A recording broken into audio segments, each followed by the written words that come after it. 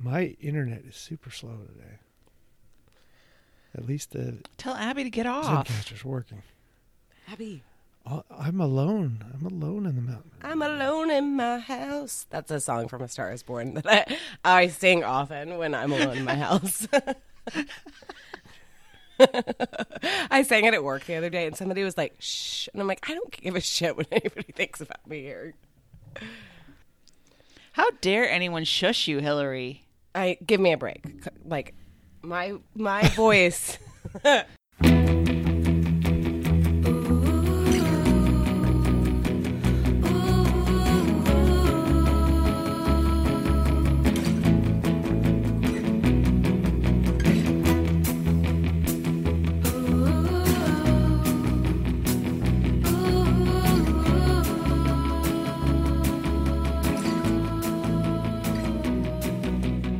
Welcome aboard the Little Red Bandwagon, the show about the show, Too Beautiful to Live. I am Michael Andrew Frizzell, also known as Drew McFrizz, the jail dude. I am the longest-running co-Brogan of LRB, coming to you from the Deer Blind Studios in the Mountain Room in Manchac, Texas. My co-host, starting from south to north on your podcasting dial, from middle-aged B-plus momish type studios in South Austin, Texas, is our own Hillary the H-Bomb Butler. Good morning, darling.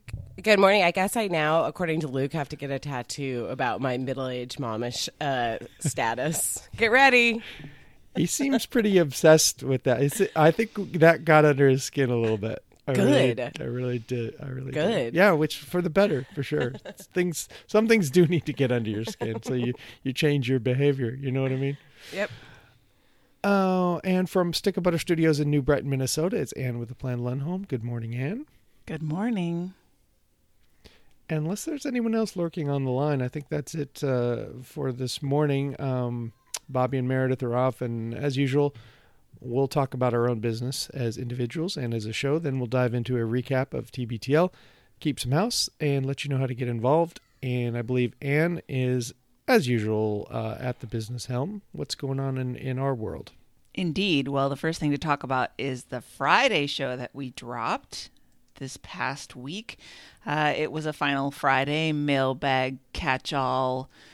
This is about TBTL kind of show where we did catch up on 2 months worth of Throw Your Phones, which is really fun. And then we talked about a topic from listener Kristen, and she wanted to get some explanation to the inside jokes that we use on the show. And we made an attempt.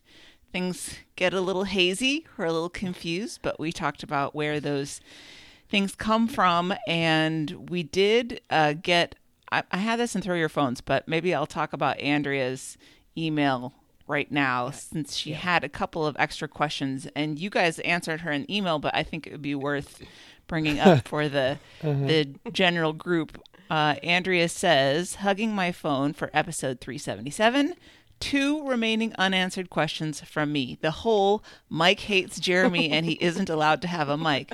That's a joke, right? Also, Hillary's fine TM. Yay for Anne's announcement. I was so afraid she was going to KonMari the show. Great example of entitled etiquette this week is when Luke pulls his car up into a long line of rental car returns and just leaves, cuts the line, and tells the worker to handle it. Yes, Andrea. And then she says, but the best part of the show was the solid minute of Mike laughing hysterically while Christy discussed her very logical Necco wafer return policy. I've listened to that 3 times already today.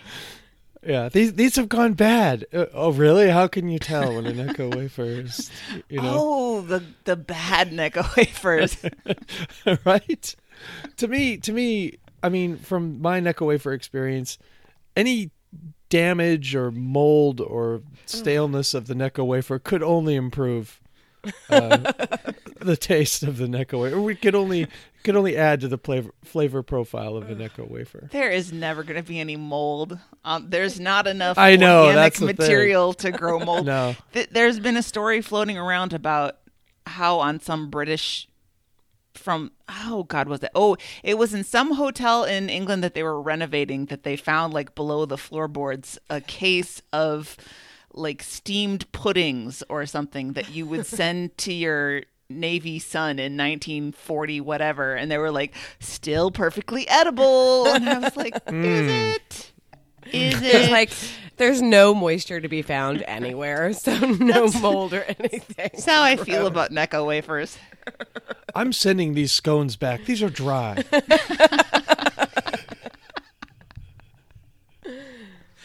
So let's go over Andrea's questions. Mike, do you hate Jeremy? Yes. Jeremy's a very sweet man. He's one of the sweetest people I know. He's done a ton for me, especially since let me just say this for real. When I first found out about Jeremy, I hated him because I love the nice lady, and he was a mess. He was an absolute mess, and I had no idea why Christy let him into her life. But then he cleaned his act up, and he's been great ever since. But I sort of have maintained a little surface hatred, even though he's done nothing but great things for me, including doing a GoFundMe and providing me with employment. So I really love that guy. But he's terrible on the microphone. He's just a terrible podcaster. So no hard feelings on that one. Jeremy is legit one of the nicest people that you could ever meet, and a strangely pure spirit for someone who enjoys dumpster diving and like picking up trash from the side of the road to be in his personal collection. He is incredibly friendly and very interested to talk to everybody, extremely extroverted, which we know drives Christy crazy sometimes. Mm-hmm. But he would do pretty much anything for his friends, including, I don't know if we talked about this on the show, but after you had your last foot cut off and you were in the wheelchair? I can't remember. The timeline is getting so confused. He actually went down to Austin for like a week just to hang out with you and take you out to Buffalo Wild Wings to watch a game and just provide you with some social life. It was pretty great of him to do, and he's been doing nothing but great things since he cleaned up his act after the nice lady picked him up out of the gutter. Jeremy's the kind of guy who will drive your moving truck from rural Wisconsin to L.A. or wherever that was that he did for his friend. Yeah. Oh, my goodness. And, I think maybe it makes Mike a little bit insecure to have a friend who's just such a good fucking person. Yeah, it's like gotta throw a little shade. You almost like don't quite trust it, until he's been doing it now for about 5 years, so it must be really Jeremy, at this point, I guess. And while we're on that topic, it's always why whenever Will McQuillan, better known as Aiden's dad, comes up as a subject on the show, Bobby or Mike is always like, that asshole. Because Will is genuinely one of the nicest people you'll ever meet. Oh, man. But he'll do you some dirt, though. He will do you some dirt. What are you talking about? Asshole. He knows what he did. He knows. Ooh, this is like a mystery solvers. What? Don't set Hillary on this case. I know. I'm like, I'm going to do the eyeball emoji just popped up. It really did. All right, Hillary, why do you say fine TM? Well, a certain anonymous listener that shall not be named noticed that I have a verbal tic saying it's fine when I'm in a couple of different instances, mostly when something is not fine, but also kind of when I'm sick of talking about something and I just need a simple way to end talking about it is say it's fine. And I really did not notice that I said this, but she called it out. And then at some point, I don't know, a couple of months ago, I said it's fine, TM Hillary, because that's now my catchphrase apparently. Mm-hmm. But what's funny is that some of my friends were talking. The woman in the couple listens to the show sometimes, even though she's like, I don't really understand the context of anything because she doesn't listen to TBTL. But she said, notice that y'all were remarking on me saying it's fine. And she said, when I first met you, my husband and I used to say it's fine, like when I wasn't around, because I say it all the time. Mm-hmm. Something I did not know about myself. So it's fine. TM Hillary. I need to make a shirt or something. I need to monetize this somehow. But it's one of those things that any man who's married should know that phrase and the way that it's delivered. Absolutely. You're so right. It's fine means it's not fine, but I don't want to talk about this anymore. Let's move on. Yep, exactly. But you also have to know when it actually is fine, right? And it's because then you don't have to like start apologizing or whatever, because you just need to know your degrees of fine. I mean, and I'm sure Dave has it like to a science. I mean, he probably he knows even via like text. He kind of knows. Like we were on GChat the other day, and he said it's fine, and then he wrote, "Oh, not TM." It's actually okay. It's cool. But actually, another subtle "it's fine" is the other day, because Rory had another minor head injury. He really is okay. But I wanted Dave to take him to the doctor, not the emergency room, because the emergency room is stupid expensive, and he did not need to go there. And he said something about not doing it. Like, I think it's okay. And I just wrote back, okay. Lowercase, okay, with a period. No, and then he was like, I have an appointment at 1:00. Right. Yeah, right, I know. right. Sure you do. Oh, passive aggressiveness. It works so well. Actually, passive aggressiveness does not work well with men at all. I've actually learned mostly that I have to be very clear about my intentions. Just ask my what anger. you want. Yeah. Yes. Just tell us. Yes. I'll do whatever it is. Just please. Just tell me. Spell it out. Mm-hmm. So I thought of one more inside joke, actually, that did get referenced on the Friday show that I didn't even think about. And that is when I said that I was pregnant and that it was Justin's baby. Oh, right. And I guess newer listeners may not know that I am, in fact, in an alternate universe, in a happy, committed relationship with Justin Trudeau, Canada's Prime Minister. Uh-huh. Which so I think dreamy. that was the first recap after the election, right, in 2016. Yeah. You had a fever dream. Yes, I had broken from reality, and I was now living in a place where Hillary had been elected, and both chambers of Congress were controlled by Democrats, and I was in a relationship with Justin Trudeau. So, And you had dual citizenship just in case things went south, you know. You could speak French all of a sudden. yeah, I think Tina Fey was my best friend in this reality, too. What a life. I know. What a world. I mean, I could fantasize about Kai Ryssdal, too. You know how I feel about him. But there is an outside chance that I could come into contact with him. I mean... Oh, yeah. He visits... I'm sure he visits the Minnesota area, the Minneapolis area regularly. Yeah, and we don't have that many degrees of separation from him. Because we know Luke and Luke knows Kai, and so it could happen. But I figure there is no way on God's green earth that I'm ever going to be in the vicinity of Justin Trudeau, so it's fine. I can fantasize about him. I mean, plus he's married with children, so whatever. But Whatever. I feel like Luke threw up a roadblock one time between us in general and Kai Ryssdal, because I think one of us, particularly Bobby, I think, put something on Twitter about when Luke was doing his Kai Ryssdal impression, and Luke was like, "Take that down." right. Well, Bobby was just Kai promoting thinking the he's show. making fun of him. Oh, Right. I know. I it was really an innocent thing, and Kai Ryssdal seems like a cool enough person to be entertained by someone bothering to do an impression of him. You know what I mean?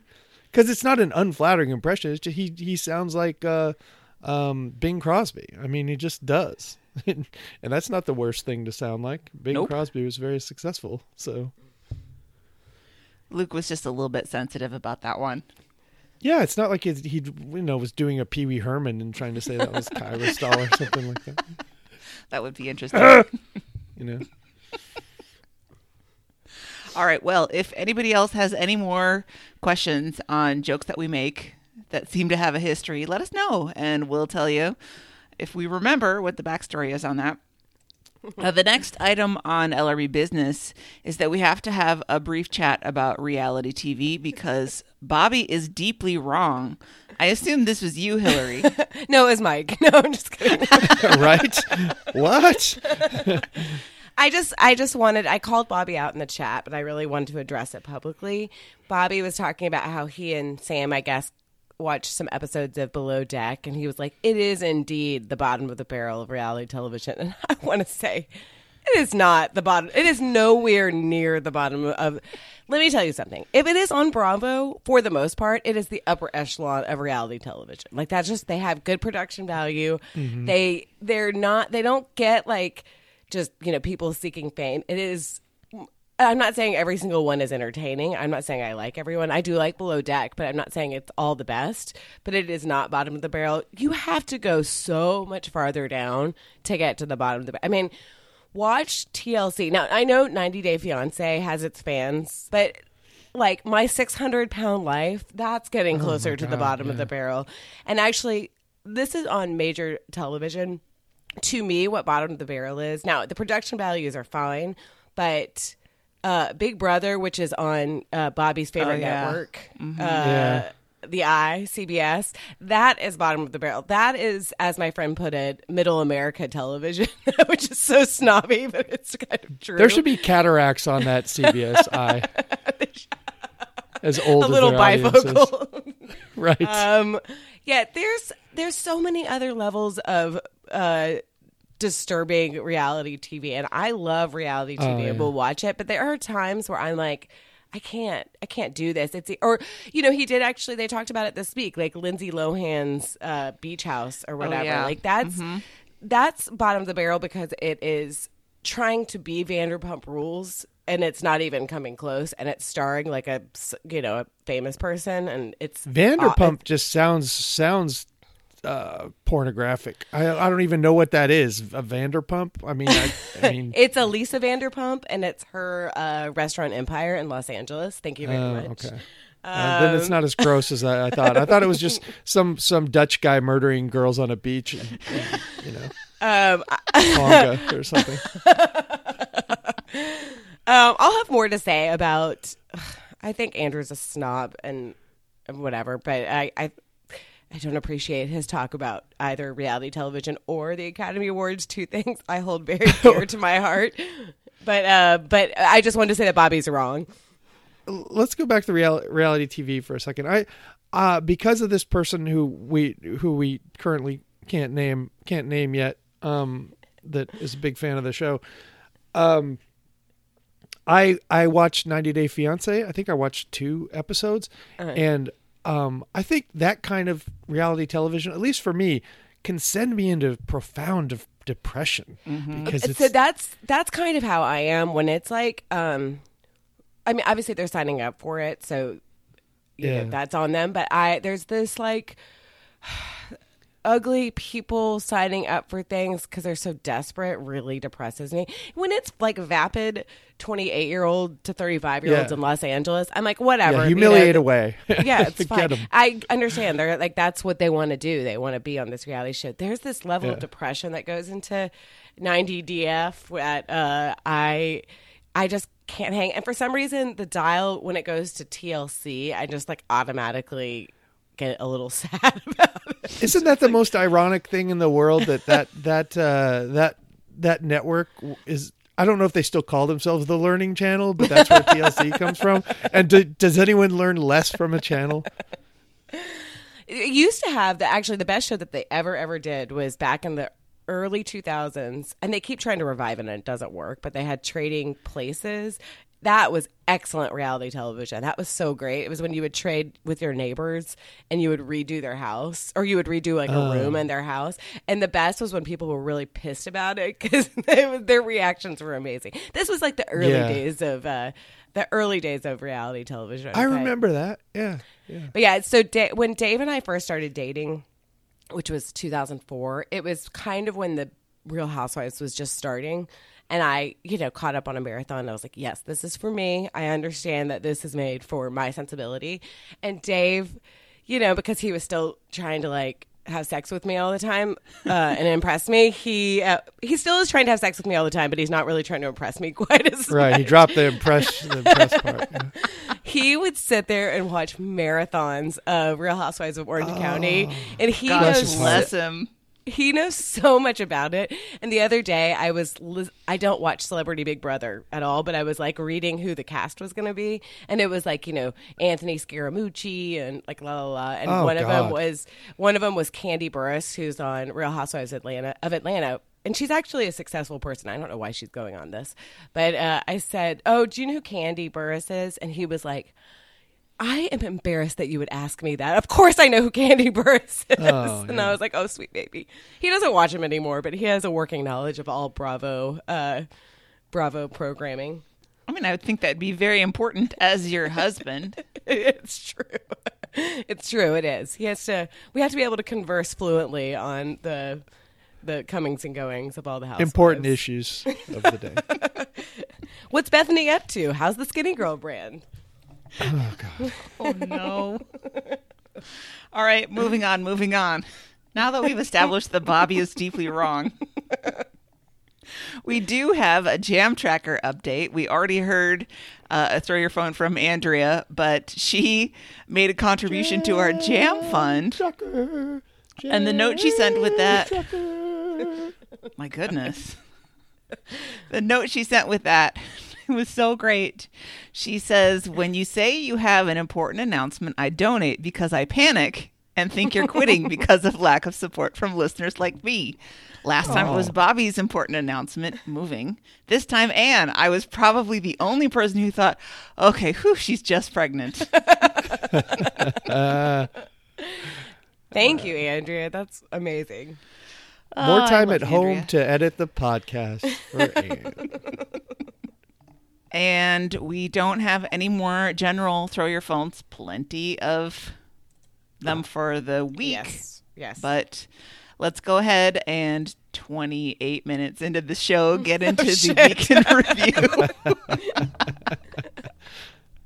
We're going to have to stop busting on Luke and Andrew for doing long shows if this is how we're going to behave. Well, I have some laundry to fold, and I can do a play-by-play here. We can probably fill another 25 minutes. Well, Friday weren't nothing, so we're going to get through that pretty quick. But let's start with Monday, number 2819, 5 Easy Craisins. This is the pre-taped Martin Luther King Jr. Day, TBTL, you know, the short one that's 53 minutes. Right? Wait, I got to stop doing that. God damn it. They start by talking about, Andrew wants to know how Luke would subtly let him know if he's mad at Andrew. And Luke searches and searches and searches, and then he comes up with the "what's up" drop. And I think that was a good choice. I don't think there's a drop that Andrew hates in this world more than the "what's up" drop. Is it because he did it? I don't remember. Would he be as bothered if it was just the Bud Light guys from back in the day? I think it's any iteration of that drop. Okay. mean, Because we know- I smell some was up rolling. Oh, no. I'm just Well- wondering if it has to be his or it could be any. Yeah.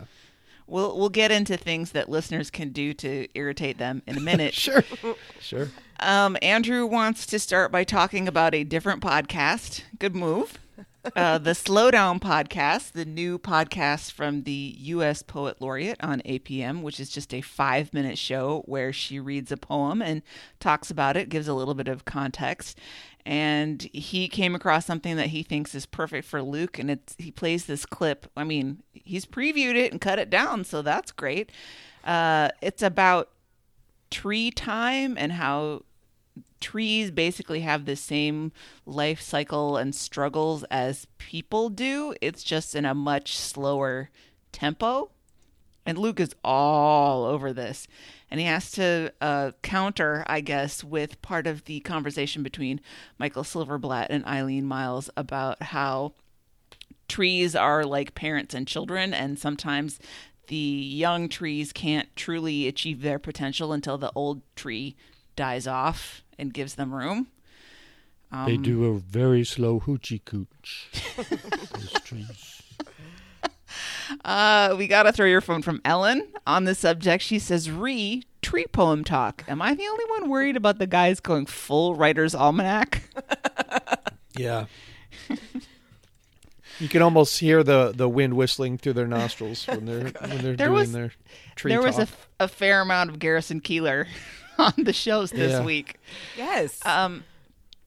Then Luke talks about the Howard Stern fake birthday shout-outs. The only reason I knew what he was talking about was because Phyllis had been talking about the Stern birthday shout-outs, because, as we all know, she is a huge Stern fan, about how all of Stern's people called up different morning shows or submitted, I guess, birthday shout-outs using stupid fake names. Like, I did not write any of these down, but like Howard what's his nuts or something, and the goal Dick was Hurts. to see how many of these fake birthday shout outs they could get onto the air.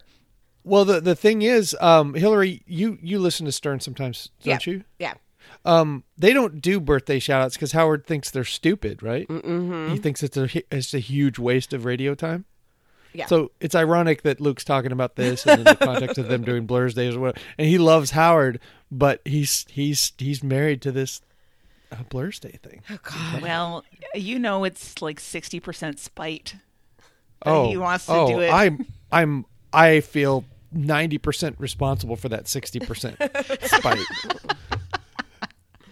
But Luke wonders if any TBTL listeners are sending in fake Blur's Day shout-outs that would get beneath their radar, so they would read them out loud and, be stupid. And Andrew's I might start listening again. Andrew's like, why would you put that thought out there?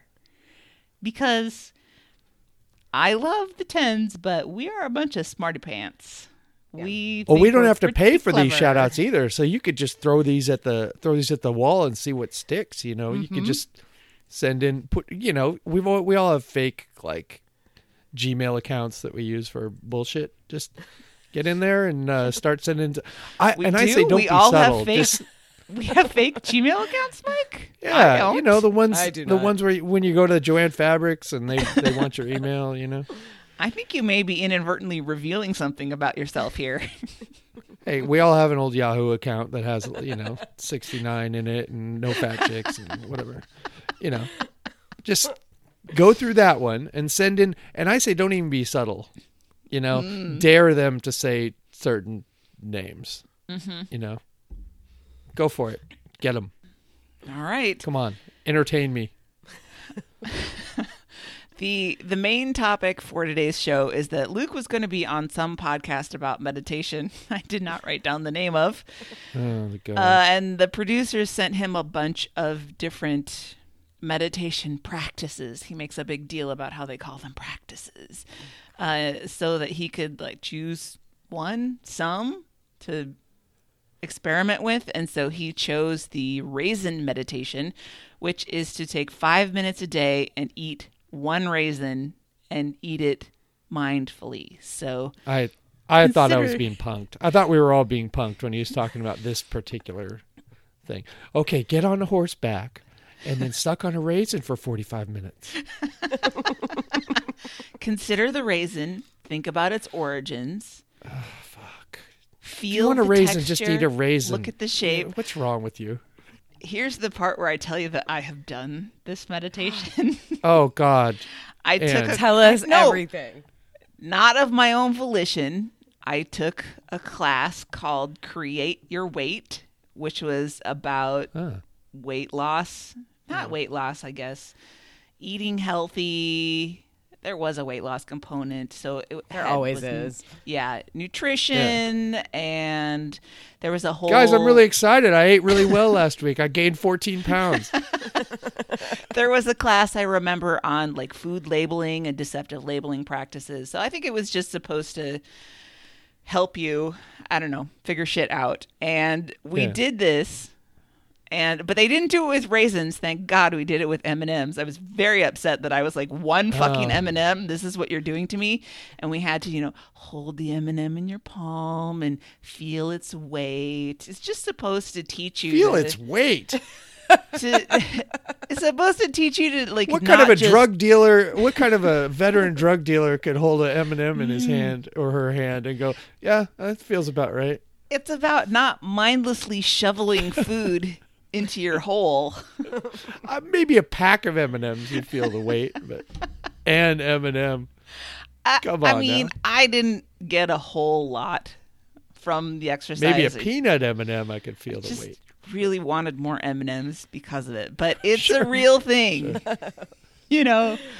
But the important part of this is that he got the free raisins from Starbucks because that's the only place they had raisins available. I don't even know. I mean, there's this thing, it's called the grocery store. I hear they sell dried fruits, but apparently he now they keep moving them around. It's all marketing. Can't find the raisins. You never find the goddamn raisins. But he was probably doing a Luke thing where he was trying to cram too much into too short a time period. Yeah. So he just figured he'd get the raisins when he That's was what meditation's Starbucks. all about. Just cram in that meditation. Just cram it in and you'll feel better. Just once it's crammed, go on a frantic hunt for raisins. You're crammed full of meditation. I'm just all crammed with it right now. Feels great.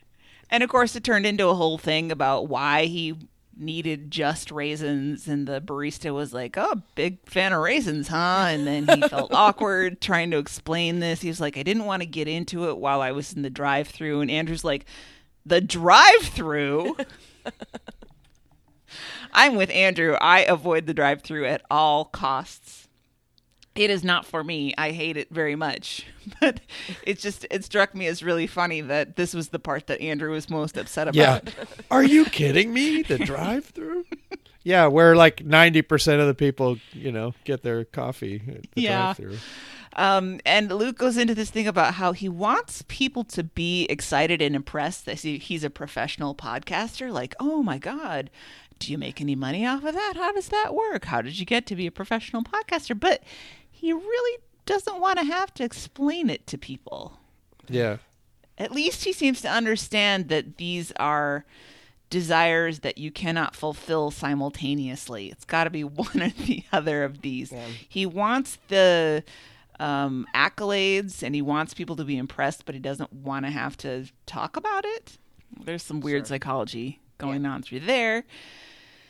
Then they talk a little bit about meditation stuff, and he talks about how much he really just likes looking at the water, and that he previously thought he had to have a boat to, quote, dominate, unquote, the water.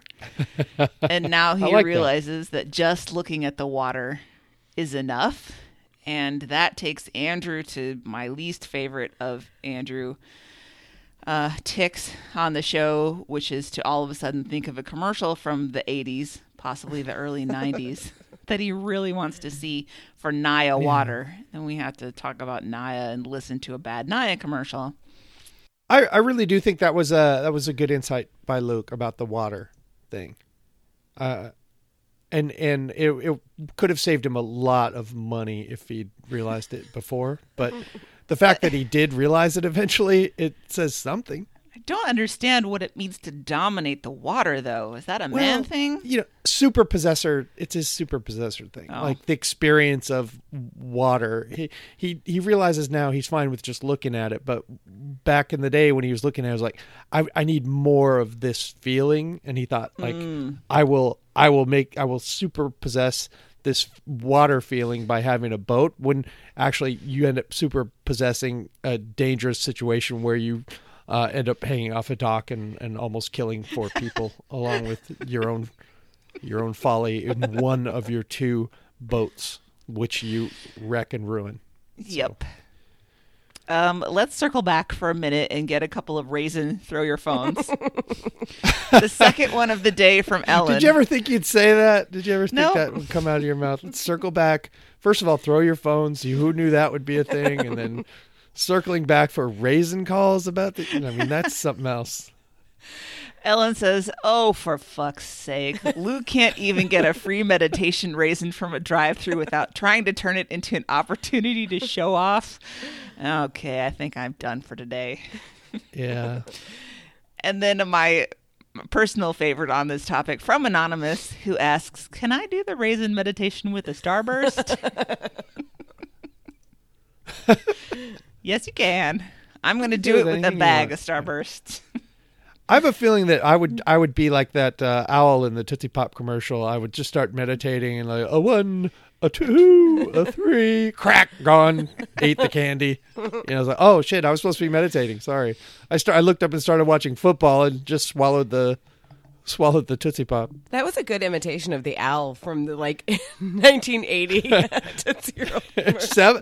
You're giving me too much credit. That was like 70s. A 1, a 2, a 3. I think they had that commercial in rotation for a long time. It really was. Classic. Luke updates us that he thinks maybe his prostate is not enlarging after all because he didn't have to pee on the plane to Atlanta. So there's that for us. Thanks. And then they talk about this Malcolm Gladwell article, which Andrew didn't read, of course, about how the effects of pot are understudied, and there's a possible link to mental health issues. Of course, everybody who was upset about this article are the people that smoke a lot of pot. How dare you say that there may be adverse health effects from that?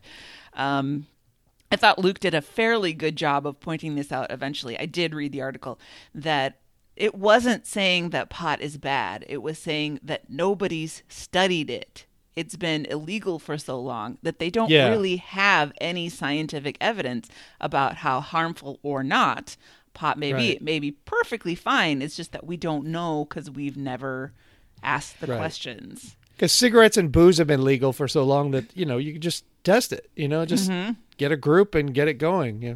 The thing that Andrew was right about on this, even though he didn't read the article, I really think that had it been written by a scientist, like an actual scientist, people wouldn't have been set back on their heels. Now, listen, I like Malcolm Gladwell's podcast. I think it's really good and entertaining. Well, not every episode, but I think a lot of them are really, the golf one especially is really good. But I've listened to a lot of him because he has, he's been on Bill Simmons' podcast a lot, and I've listened to him. There is this air of superiority, and he knows what he's talking about more than he probably does know what he's talking about. Yeah. And he's made some really, even though he's I think he's half black.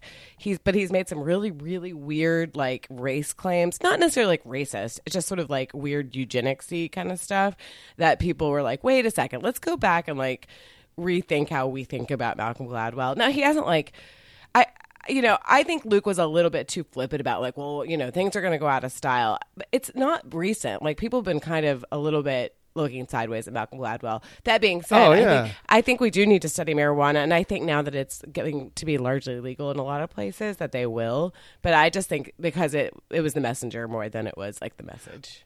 Well, and I think we're at the point in this country where a lot of people have been, fighting really hard and struggling really hard to legalize marijuana, and we're at a point where it's kind of rolling across the country slowly, but it's rolling across the country. But the people that are trying to get this done, they can't afford any bad publicity. Exactly. So they'll immediately just shout it down. It's like, no, everything's fine. Pot's fine. Come on. I know, exactly. It's legalize. There can't be any gray area. Well, and I think the problem is they're trying to roll back all of these, and a lot of cities have started to do this, but they're trying to roll back all these kind of arcane marijuana laws, not as far as legality, but just who gets prosecuted and how much time they get wasting for it. A bunch of time with the cops and you're right. It's no, you couldn't cool it, guys. Not right now. Let's just wait for a second, and then we'll study it. Get it legal everywhere, and then you study it all you want. But come on, we're trying to do something here. I know. Yeah, exactly. Yeah, the whole point of the whole thing is not that we should not have marijuana, it's that we should actually study it. We're marijuana for everyone. I pulled up the article because it was very interesting. I'll just read a little interesting. The few studies we do have were done mostly in the 1980s and 90s when cannabis was not nearly as potent as it is now. Because of recent developments in plant breeding and growing techniques, the typical concentration of THC in marijuana has gone from the low single digits to more than 20%, from a swig of near beer to a tequila shot. Ooh, so all those old hippies from the 60s and 70s and even people from our generation are like, yeah, it's fine. Dude, it's not they the just same thing smoked anymore. more of it. They just smoked more of it. Seriously, the pot now is really potent, and you take one hit or maybe two, and you're just like on your ass, And back in the day, we just kept smoking until we were finally on our ass. Well, you know what I mean? Actually, when I was when I went to the TBTL 10th anniversary, I was like, oh, you know what? It's fun. I'm in Seattle. Like, let me try this. I haven't really smoked weed in a while. And I smoked it basically like I did when I was in high school, where I'm like, just like smoking a joint. It was legal. It's legal there. And I started to walk to Seattle's whatever the karaoke place. And I got there and I was like, nope, I got to go home now. I have to go. And in fact, Jen was walking with me and she was like, are you okay, Hillary? And I'm like, I'm totally fine. And then I got there and I was like, goodbye. I have to go to bed now. Yeah. I gave Bobby a hug. I think I said hi to everybody, and then I called an Uber and hightailed it back to my hotel. So yeah, no, I mean, I should have known better, but it knocked me on my ass. Yeah, it's just way more potent, but everyone's still just getting high. It's the same thing. Yeah. You're getting high. Yep. Well, anybody that's interested in it, it's in the New Yorker. It's called "Is Marijuana as Safe as We Think?" I thought it was a really interesting article, and it was not as caustic against marijuana as the potheads. That question needs to be took it asked. be. Yeah. That's all. It might be fine, and if it's fine, let's just know that it's fine. And it could be fine. It could be fine TM. Right. Let's know what it helps with, what diseases it, and how much it really does decrease pain. I mean, there's pretty good anecdotal evidence that happens, but let's just get some numbers on this. And I think there's some stuff like I was talking about. Sometimes when people get really drunk, they become like mean drunks. It reacts with them in a certain chemical way that you don't necessarily always know how it's going to react. Like when I'm drunk, I'm like, I want to talk about how smart I am, which is so fun to be around. And I want to like be like very lovey, but some people are angry drunks. And I feel like for the most part, people when they get high aren't like angry stoners, but it can happen. No. So yeah, you're right. Just like study it out. Well, the worst side effect of being high, if you ask Emily, is she's had boyfriends and other people in her life before that would get high a lot, and they don't pay a lot of attention to her, and that's a cardinal sin, and that's why since I've met her, it's my experience with THC is like, well, I can get high, but I don't want to get high to the point where I don't pay attention to her, because that's going to be trouble, So you just have to manage your experience and the experience of those around you if you want to let's just say it's fraught. They should study your relationship with your family and friends, and how that ties in with your weed consumption, because it can hurt. Make your choices wisely as far as that goes. My brother was high like his entire 20s, and he was just gone. It's just he wasn't even there, Well, all right. Let's leave Monday. That's enough. God, we talked about Monday for a long time. This is a bad sign. I know. Yikes. Yeah. Okay. Tuesday, 28/20, Bohemian Rhapsody. Yeah, Monday was like the shortest show by far.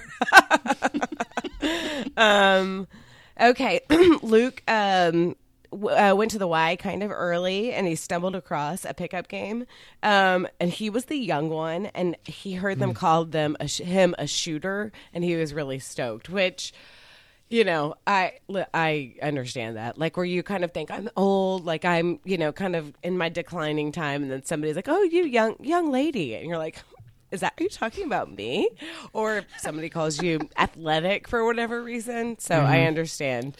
It's all in perspective, I guess. It's pretty great how he could hear that over the sound of all those old people's Achilles snapping.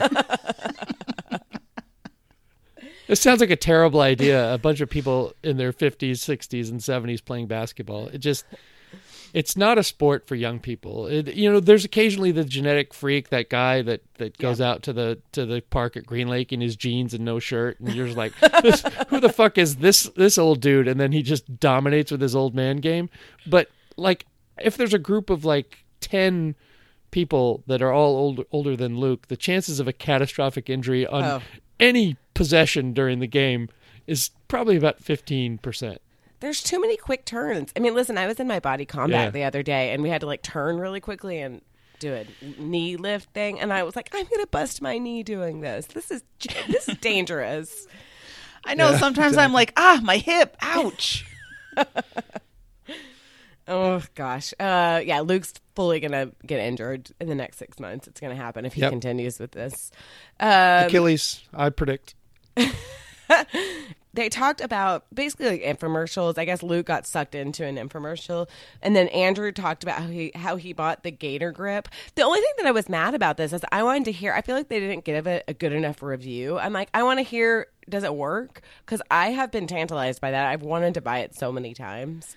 There's a few Hillary, things. Do you have it? If you want to know, you can go back and listen to the last time they had this exact same conversation about things they bought on TV in the Gator Grip, because they actually have had this conversation verbatim before. Oh, good. Well, I'll go search the archives and try to figure it out. But I have wanted to get. Have y'all ever bought anything on TV from like an infomercial? No. I may have bought some as seen on TV items like at a store. From a store. Yeah, but I don't think I've ever called and wait, there's more, did that kind of thing. There's been a couple, I've never bought anything, but there's been a couple of times where I've fallen asleep on the couch and then you wake up and it's like, there's like Christy Brinkley and what's his face, Chuck Norris talking about like some exercise equipment, and I'm like, that really could make me like my body so much better. Maybe I need to put down like 3 payments of $99.99 or something. I think I might be into it. Yeah, you're just very suggestible. Your defenses are down. I'm sorry, that's three easy payments, Hillary. It's 3 easy payments. How do you know how easy the payments are? What do you know about my finances? You know my life. There's one with Cindy Crawford, and she like gets really big stars to go, not really big, but for an infomercial. And it's about like this, whatever. She has some skincare line with a French dermatologist that she goes to. And I like get so wrapped up into it. I'm like, this is amazing. Look at her skin. She looks beautiful. She looks like she's in her early 40s and she's in her 50s, but she's also like a billionaire. So, well, my experience with as seen on TV or infomercials, I mean, I think I've said this before, but my one of my best friends, Carla, was master control. I think she is again at KVOS TV in Bellingham, which, it's an independent TV station up there. So obviously they run a lot of infomercials, a lot of terrible movies, a lot of bad local programming. Sorry, Carla, she doesn't listen to this, thank God. But it's it's what you expect of a Bellingham TV station. It is what it is. And she used to make supercuts of all of the before when someone's trying to cut a tomato with a hammer or whatever, And she'd put together supercuts and send the tapes to me, and I could sit and watch those just endlessly. Dave and I watched one the other day. It was like somebody on Twitter tweeted this, and it was like, why can't white people open stuff up? It was just like white people opening up cabinets or cans or whatever and like spilling all over. It's so bad. Right. All of a sudden it's just it's nuclear devastation. Someone was trying to open a jar and then all of a sudden the kitchen's on fire. How did the fire start? I want to know that. Oh, no, I thought, I'll have to go look back at the actual archives of their first iteration of this, but I thought it was funny. Sure. And then Andrew talked about how he hates award shows, reality TV, and something else. He said 3 things that he hates, but I couldn't catch the third mayonnaise? one. So I'm like, it's going to be something that I love. If it's mayonnaise, that would make sense because it's like 3 things that I thoroughly enjoy. And I'm like, I love Andrew, but yeah, sometimes our sensibilities are completely. I think he would probably think that I was pretty silly, but he does love Storage Wars, even though Luke was like, that's one of the faker ones, but he likes It's storage very wars. fake. One time when Dave and I were in Quebec City, we were like kind of tired, and that was the only thing that was on. So we watched hours of storage wars Yeah. in our I'll very fuck nice- with a storage war once in a while. And you're like, My what's it grandfather gonna died be? in a storage war, so my dad was a pussy. He was in the cupcake wars. So stupid. Genevieve was watching the Lindsay Lohan show, and even I kind of won't bother. Like I said before, I can't bother with that because she's trying to make something happen that's not going to happen. And then somebody on the show said, "I'm not here to make friends," which is like such a trope. I mean, it is like that's almost embarrassingly unoriginal to say that on a reality show these days. Like that is Omarosa speak from like 2004. Don't go Shouldn't down there be that a road. reality show where you're there to make friends, and then it's controversial when someone says, "Look, I'm not here to make friends," and then everyone goes like, "Well, then what the hell are you here for?" What are you doing This here? is the Friends reality show, making friends. Then Luke talks about how he follows the History Lovers Club, and he retweeted something about it was so. I saw it when I originally came up, and I was like, "Shut up!" Like it was such a stupid dad pun joke about the police and it being cops, and then some guy tried to explain it to him, and Luke was gonna like, I guess, try to do a burn on him or explain that to him, but then he didn't. And then the guy realized, oh, I was wrong. Sorry. I see what you were trying to do there. So I guess it was such an exhausting story because the original quote unquote fire tweet was not fire at all. It was really stupid. And I actually kind of have a problem with the, like all of those history kind of pictures. They do a lot of those accounts, and there's a lot of accounts like that. Like there's any number of them. A lot of them are, the pictures are cool, but they give really the like tweet itself is wrong information or it's bad context or whatever. So I kind of try not to follow him as much. Like Michael Beschloss, who's a presidential historian, he will tweet out a lot of really cool pictures, usually kind of according to the day, like what is going on, if it resonates. And he's an actual historian that, you know, has published several not books, so I kind of trust him, but the other ones are a little bit silly. Anyway, they move on to talk about this Sinead O'Connor story, which I actually did read that tweet thread about it because I'm like I'm sorry, and I'm not really serious, but I'm sort of a burgeoning Catholic hater at this point right now, just because of all of the like sexual misconduct stuff. I just think it's really disgusting how it's been hidden for all these years, and the numbers behind it. It's not just like 4 or 5; it's like hundreds and hundreds and hundreds. But I just your opinion, Hillary. well, it's true. Yeah, whatever. But the Sinead story was really interesting to me because I remember it. I mean, I'm not Catholic, but I remember it being like, oh, she's bad. Like she did something so bad. You can't rip up the, picture of the Pope, and that's so awful. But then just hearing these stories about kind of what went on around it and actually why she was doing it, and all these bastards like fucking like Andrew Dice Clay and Frank Sinatra saying they wanted to like kick her and punch her, and the only person that came to her defense at the Bob Dylan concert was Chris Christopherson, which was really lovely. Anyway, I just thought it was an interesting story, and it's sad because she's a pretty talented person, and I think she has some issues, but that probably like didn't help with those issues. That just like the world kind of coming after her. Obviously the world was not ready to hear it, but she was like not wrong. And Pope John Paul was not that good of a person. He overlooked a lot of this stuff. So sorry Catholic people. My husband's Catholic, and I already scream at him about this. So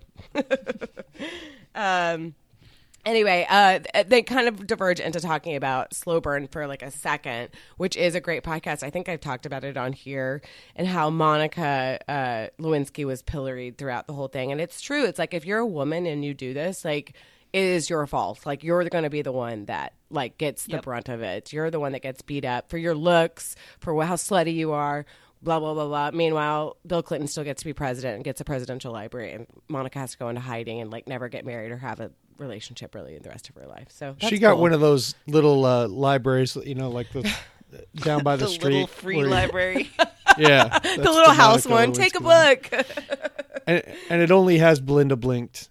Just 15 copies of Belinda Blinked in there, which is really inappropriate for kids. Oh my gosh. The one line, this was like a throwaway line, but apparently Genevieve says that Andrew lives only in the past and the future, which is so true. It's like he's stressed out about something he said, a couple days ago, and then future tripping, which I thought was sort of true. They talk about how Andrew is going to Hawaii and that Luke is going to Joshua Tree. And I just was like, of course, when Andrew goes on vacation, Luke's like, what's a good time for me to go on vacation now? Mm-hmm. It's so weird because I feel like when Luke goes away, Andrew's usually covering the desk. He's doing, has, Mike's favorite co-host, Aaron Mason, come and whatever. He has like many, many guests, and Luke's like, peace, I'm going to the Salton Sea. Anyway, they talk about their strategies. They don't talk about Hawaii. They talk about what Luke's going to do in Joshua Tree. And then this is at the top story. Luke went to the San Juan Islands, Lopez Island. Wait, Mike, wasn't that where you used to go? Am I making that up? Our family built a cabin, and which later became a house on Lopez Island on Mud Bay, which looked directly at Sperry Peninsula, which Paul Allen bought. He bought Camp Nor'Wester and turned it into his lair, and his yacht would often be in the bay, and it was a yacht that you could put yachts on. That's how big this yacht was. They had to lower other yachts off that yacht to go yachting. Yada yada yada yada yada. Yeah, yada yada yada. That's what it should have been called. This is our first third phone for this. Listener Megan, said, I'm really trying to maintain my composure listening to Luke and Andrew imagine what could possibly have been lost when Paul Allen bought Sperry Peninsula and displaced Camp Nor'Wester. I guess I'll just say that I grew up in a cabin across from the bay from Sperry, was a Nor'Wester camper for 7 years, and worked there for 5. I've now been on the board for about 7 years. When we lost the property, it was devastating. Most camps that miss a year of operations lose 25% of their campers each year of closure. Nor'Wester was closed for 3 years while a nonprofit was formed. We raised money and purchased new property with a crazy hope that we could outlast the closure and survive. We're close to celebrating our 20th summer on Johns Island. The mortgages have been retired, and we'll celebrate 85 years of camp in 2020. But Paul Allen did more than steal our tetherballs, which I thought was a really lovely thing. That is rich. I fucking hate rich people. Ugh. They should not have that much money. That's just kind of cruel. And it's weird. I don't know why. I don't know that much about Paul Allen besides sort of the macro stuff about him. But I don't know. I would think that if you were displacing a bunch of children going to camp, you would maybe want to help them out some way. You have so much money. Maybe figure something out. I tend to think there are layers of insulation between him. For it probably wasn't Paul Allen aware. Handling the negotiations. Yeah. Yeah, for sure. Well, yeah, and it was for sale, Yeah. It was for sale. Was it for sale, or were they just we like this? And the kind of anything's for sale kind of... Right. I don't know the details of it. I just know that, one day I went up there and it was Paul Allen's place and they were working on... I never visited that camp, even though it was physically very close to where our place was. And I think Megan has a place almost as close. I was going to say, it sounds like y'all were neighbors.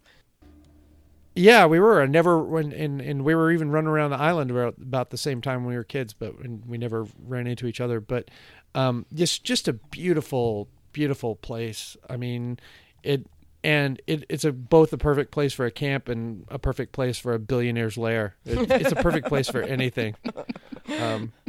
But after it became Paul Allen's place, because we'd be out in the bay rowing around or puttering with the little outboard motor, and you'd get anywhere near the shore and then they'd start walking out, the guys in the black turtlenecks would start walking down the beach oh, I guess I'm not supposed to get anywhere near this. And so, not that I should have stood up and peed in the water, and looked at the house if I wanted to be like Luke. Oh my god. Look at the sculpture and look at the house while I pee, while I relieve myself. Well, okay, so Luke wandered around and they realized that it was Paul Allen's house, and he thinks that it was a Richard Serra sculpture, except nobody's talking about that it's a Richard Serra sculpture. It's Luke's ideal life and house as a billionaire. And then I just wrote gross Luke peed there, and then there was a throw your phone from Lauren, and she said Tuesday 1:22 again. It just struck me, is Luke shaming? This kind of goes towards the future conversation of the guy talking very loudly in the coffee shop.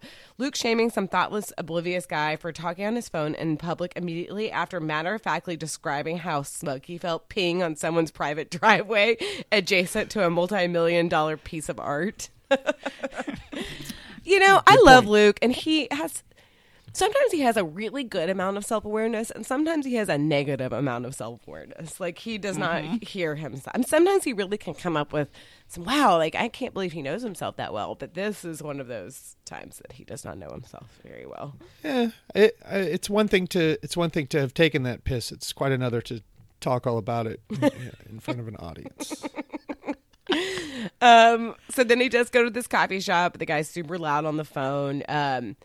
I thought it was interesting. This was the one time that Andrew was talking, and he said, "Can I finish my thought?" to Luke, because Luke interrupts him so much. And I could tell Luke was maybe a little bit pissy about it, but he did let him finish his thought. And Andrew was talking about how he was annoyed with a lady at the car wash talking loudly on her phone. I think that this is a baby boomer thing. I don't know.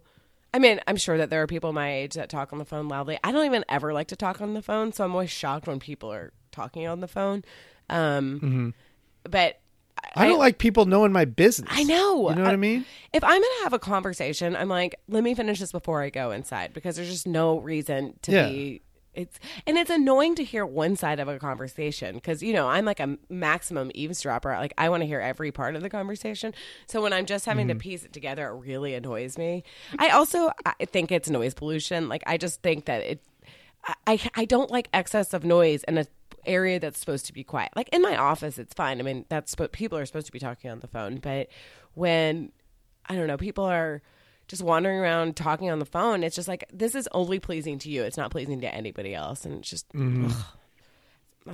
it's like motorcycles. I hate loud motorcycles. It's only pleasing to the person that's actually riding the motorcycle, literally to nobody else. 100%. Yeah. Like if I know I have to make a pretty involved phone call, I will usually text the person and find out when they're available. And then when I have to drive somewhere, to do an errand or go somewhere, that's my time to talk on the phone. I'll say, okay, well, I'm going to go to the CVS because Gary can talk right now.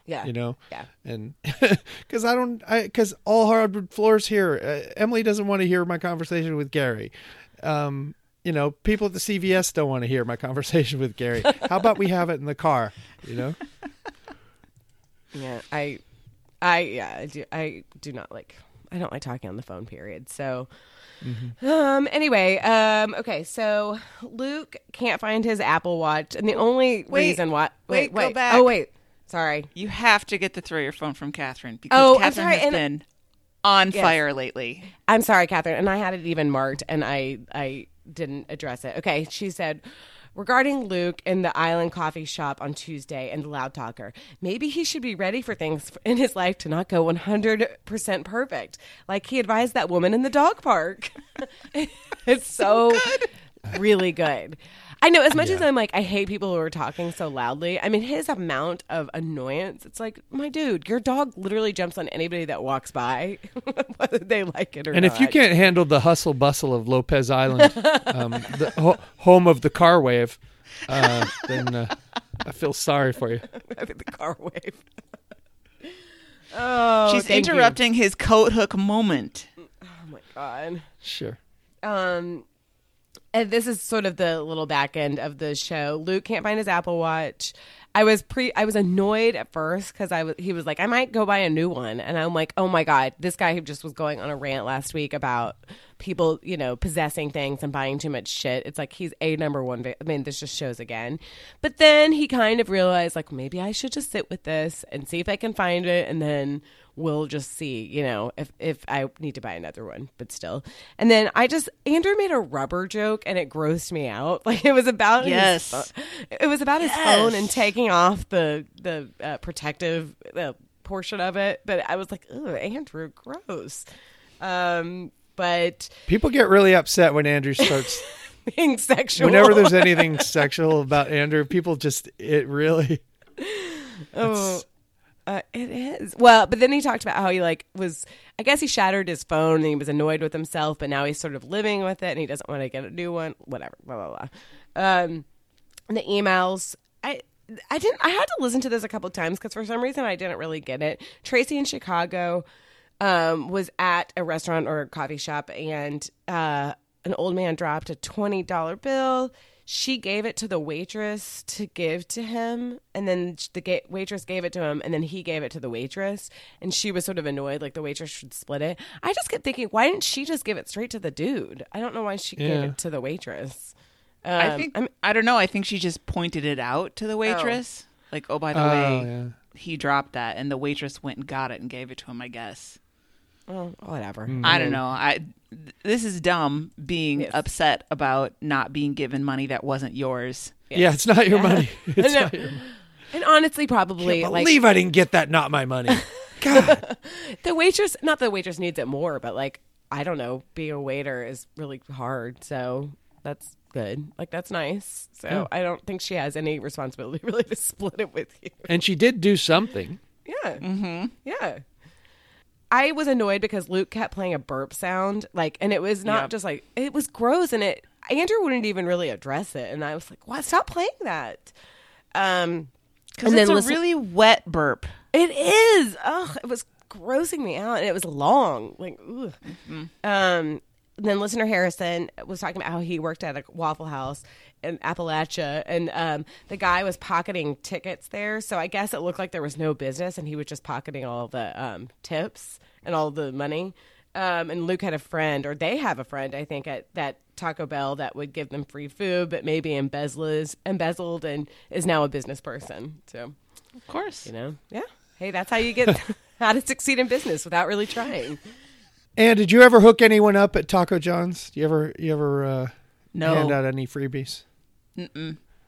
I didn't. We did have a person way long time ago at the store, the gift store, who got caught essentially pocketing tickets. He would ring the cash sales, and then he would go back and void the sales later and pocket the cash. That's the classic. I'm not going to last forever, but I'm going to get what I can while I can, because that's when you will get caught pretty quickly. But it's very lucrative for a short period of time. I know this. But all the transactions get recorded on it, because the receipts print out, and then there's a duplicate printer in there that also prints a record of every register transaction, I guess. So all the voids were recorded. So when the accountant went through and was like, Steve had 55 voids last week. Yeah, exactly. Ann had 3. Steve had 78 of them. I think this guy might be stealing. Right. Are we done with Tuesday? Yes, we're done with Tuesday. All right, we're going to power through Wednesday because it was actually a short show. I lucked out this week. Yeah. Only Fools Flush In, Wednesday 28-21.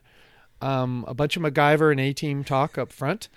All I want to say is Richard Dean Anderson MacGyver went to my high school. I was going to ask because they said he was from Minnesota.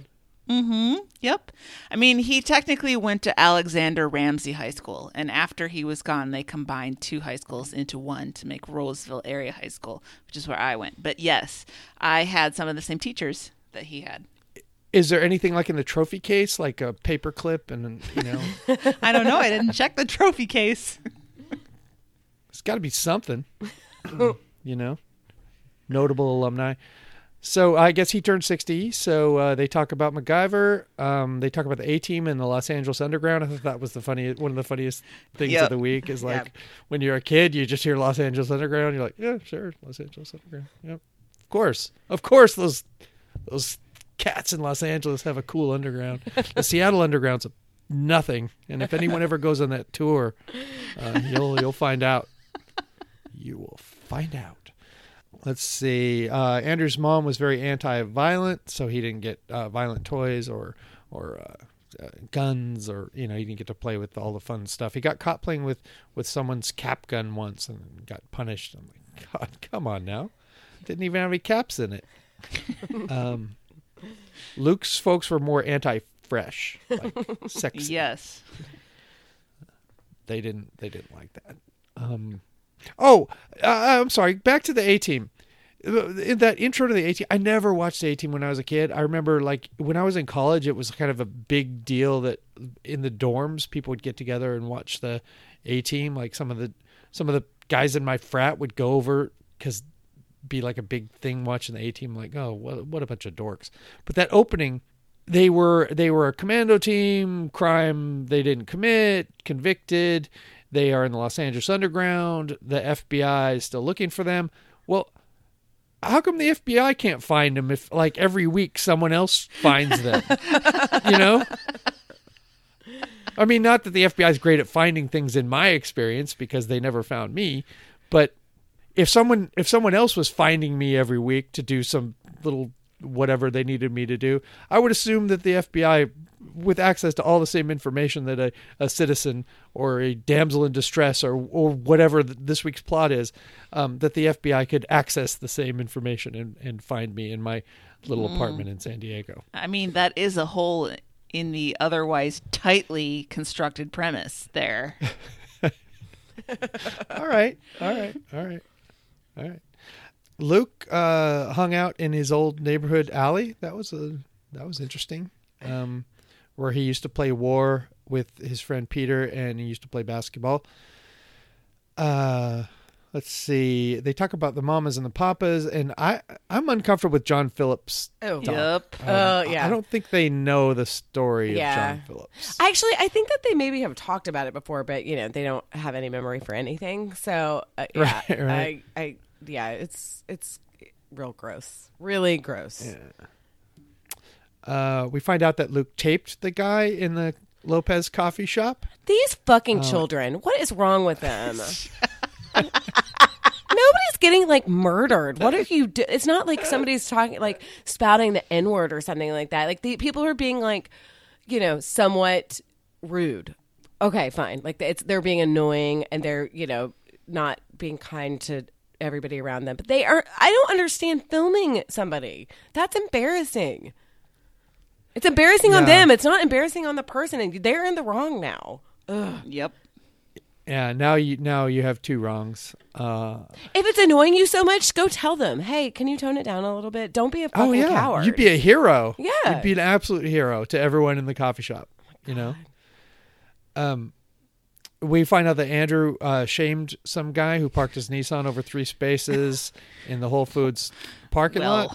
Let's put shame in quotation marks there. He calls it, he says the dude has a polite car. It's the worst, most passive-aggressive non-burn in the history. That was painful. Oh my God, he's so proud of himself for saying anything. And I was like, dude, no, that was a weak statement you made. It was so dumb. Yeah. And he was like, he had a Nissan. Like we were supposed to be like, whoa, he must be rich. I mean, Nissans are fine cars, but it's like, I had a Toyota. Like it's the same level of car. Right. You're leaving in a Volkswagen and I'm leaving in a Nissan. So that says what? I don't know. It depends on. Do you have a high-end Nissan or do you have a? Is the Maxima? Yeah, or the Minima. Luke does a little bit of investigation in this. He thinks that the guy might have been dumping into the construction bins, but I knew that was not right because the car was there when Andrew went in and when he came out. And my experience with illegal dumping, not that I've ever done it, is that it's something that happens very quickly. very quickly. Yeah. Because you don't like to get caught illegal dumping because illegal is right in the name of it. So that was a bad theory.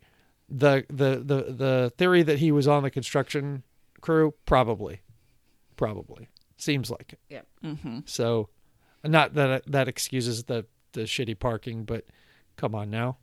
It's not even your business, man. It's not even your business. You don't even have a car. Why do you even care? Yeah.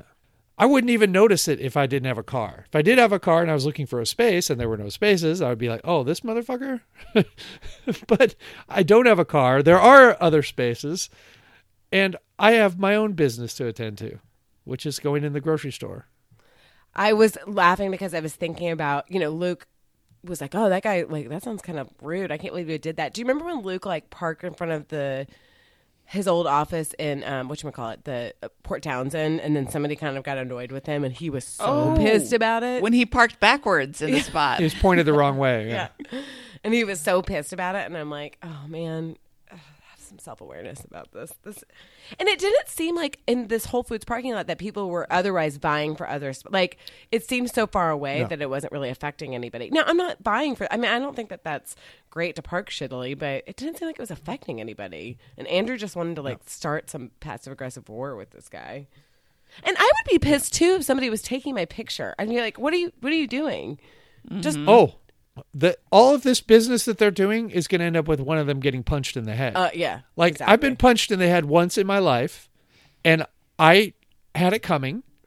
And these guys, I hope they realize when someone finally does punch them in the head that they had it coming and don't get indignant about it. It's going to end badly. Yep. For one of these guys. I think probably Andrew, because he gets his back up real fast. And furious. So, speaking of Fast and Furious, there's a Nissan in the Fast and Furious. It's just awesome. You pull that NOS lever and it just goes 700 miles an hour. Top story. Bathroom regularity comes from smart, educated colons. Apparently what you're supposed to do if you want to train your dragon is go sit on the toilet when you want to poop. And eventually you will poop. Makes sense. Mm-hmm. Anyway, they talk about the Cairo bathroom remodels that are going on. A lot of Cairo bathroom talk here. I will say that bathroom that Luke described is exactly as he described. It is the most awkward bathroom you will ever be in as a man. And I say that as a man because there's a urinal situation in there, and there's also the toilet situation, and you're basically just sitting there, standing there, staring at each other's junk. So you cannot use that bathroom if someone else is using it. And the problem there is if you have to go in and you have to use the stall, I don't think you can lock that bathroom. So you can get in there and get on the stall and like, good, I'm alone in the bathroom. And then someone comes in and then all of a sudden their wang is right in your face and they're staring at you at you pooping away. And it's just awful. Awful. Oh my God. I really should have taken some pictures of it with some, I would have got punched in the face because there were other people in the bathroom. Anyway. Waterless urinals. I don't get it either. I've been seeing these things for years now, and I'm like, we have a little bit of water. Let's, we can use a little bit of water. Can we? We have a lot of water in Austin right now. I say, let's treat ourselves to some some water in the toilets.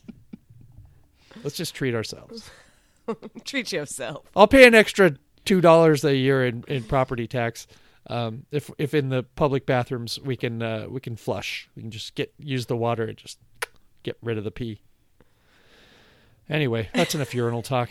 There are no other guys here, so yeah, I don't really understand the mechanics of it that well, so I'm just not commenting on it. Yeah, you have to look at it and just you be like, because you have like 30 to 45 seconds to look at it, and think about it and go like, this, I don't get this. I'm not seeing this or whatever. So there were no throw your phones on Wednesday. So I think I finished a day in record time. Cha-chung. You did Cha-chung. it. All right, Thursday, 28/22. Don't fear the leather. Whatever. They talk in the beginning about how Andrew got a new credit card, and I just wrote, "Jen, please come back." Oh God, because that was terrible. So it's kind of slate gray, and it has the numbers on the raised. They're on the back, and they're not raised, And they're flat. And then Luke talked about his credit card limit, which I was like, "How in God?" I mean, I know Carrie must be very attracted to Luke and loves him a lot. I would be immediately unattracted to somebody who had a $1,000 credit card limit. Not because they're like not rich, because I have a lot of credit card. I have a large credit card limit. I am not rich. It's more the fact that they are so irresponsible at some point in their life that their credit card limit is so low. That's embarrassing. Oh, let me tell you something. Like a few years ago, when we started to have all this health stuff, and I was unemployed, I still had like $68,000 in available credit. I know. This guy, he's probably pulling down $150 to $200K a year, and he has a $1,000 credit limit. So embarrassing. What the fuck? What the fuck? How does that even happen? Spit out my water. He needs to go sit in a bank with a banker and go, what the fuck do I need to do to be an adult? You know? Pay his parking tickets, maybe? I'm sure he's got like 100 outstanding parking tickets. He doesn't need raisin meditation. He needs to sit down with a financial advisor. You know, when they bought Tig Notaro, the car, that it had to all be on Carrie. There's no way that he would have been able to, unless they paid all cash, there's no way he could get a loan for that. Ugh. Anyway. Yeah, but they got $3,000 trade-in value instead of $2,500. Cha-ching! Speaking of cars, Luke used Enterprise instead of his, Avis, I guess is what he used. He got a Mercedes. They had some chats about Enterprise, how they're really big on college recruiting. The only reason why I had any remark on that, my cousin worked for Enterprise right out of college, and she said it sucked. Like, it does do well because, you have these educated kids up at the counter, but they make them wear suits every day, fine, but they make them wash cars in their suits, like in 100-degree weather. She just was like, it's a really shitty job, and people are really rude, and they don't pay you very well. So, I mean, I always think that people need to work customer service. So probably this is the best version because people are always pissy when it comes to renting cars. Mm-hmm. And then he was talking about how now you can give food to the TSA because they weren't getting paid and they were working. So it's basically like, a canned food drive, which is great. I mean, I'm glad our fucking government's open for the next 24 hours. So maybe these people can get paid. But my friend she's an attorney, a U.S. attorney, and she was doing that with diapers. She was doing a diaper drive for some people that, not the attorneys, but, people who are like solidly middle class and can't afford anything, because if you went 2 months without getting paid or a month and a half, like I would be screwed. I don't know what I would do. Like I don't know what we would do. We have savings, but we don't have that much, and we have a lot of expenses. It's just evil. And, Wilbur Ross, who probably never wants to pay a tax in his life, and that is his whole mission to like never pay a tax, told people that they could take a loan and get some interest and it's not a big deal. You know what? Fuck you. That's the thing that drove me to the edge. I was like, are you kidding me? All you do is fight against taxes and you want people to take an interest loan. Mm-hmm. Assholes. That's just Hey, I wonder if some asshole showed up to the airport with like cases of bottled water. And they're like, no, we got that. We're good. We have plenty. Do not worry about it. Yeah, we got it. No beverages, just food, please. Then they went over the donors, and normally I don't comment, but our friend Barb Aerosmith was a donor, which is she got a good shout out. She did, she did. Which I always wonder, like when my time comes, because I actually did donate this year. I'm like, is Luke going to remember who I am? I don't think he will, but maybe he will. Oh, come on, Hillary. Who could ever forget you?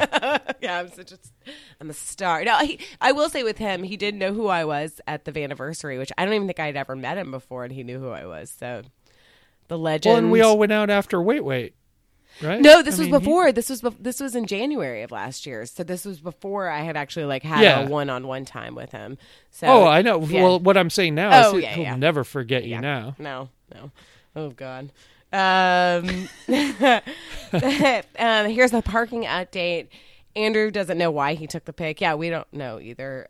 He went back to Whole Foods. It was a debris bin. The guy worked for the construction company.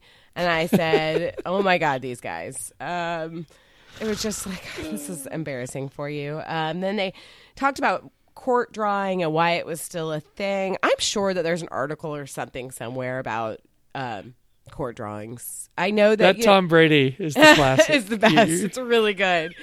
I know that they won't. As for the Supreme Court, it's been a debate, but they won't allow cameras in there because it just is.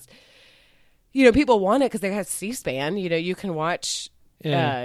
The Senate and House of Representatives debate stuff, but you can't do it with the Supreme Court. And a lot of people think you should, but they function as if it was 1895. Like that is how they want it to be. It is this ye old branch of our government. I have a friend that actually did helped argue a case in front of the Supreme Court, and he has a drawing, and I think he had it like printed and framed, which I totally would do too. I'd be like, hello, yes, there it is. But I don't know. I think that I'm sure that there's some podcast somewhere that did a deep dive of why we still do court drawings.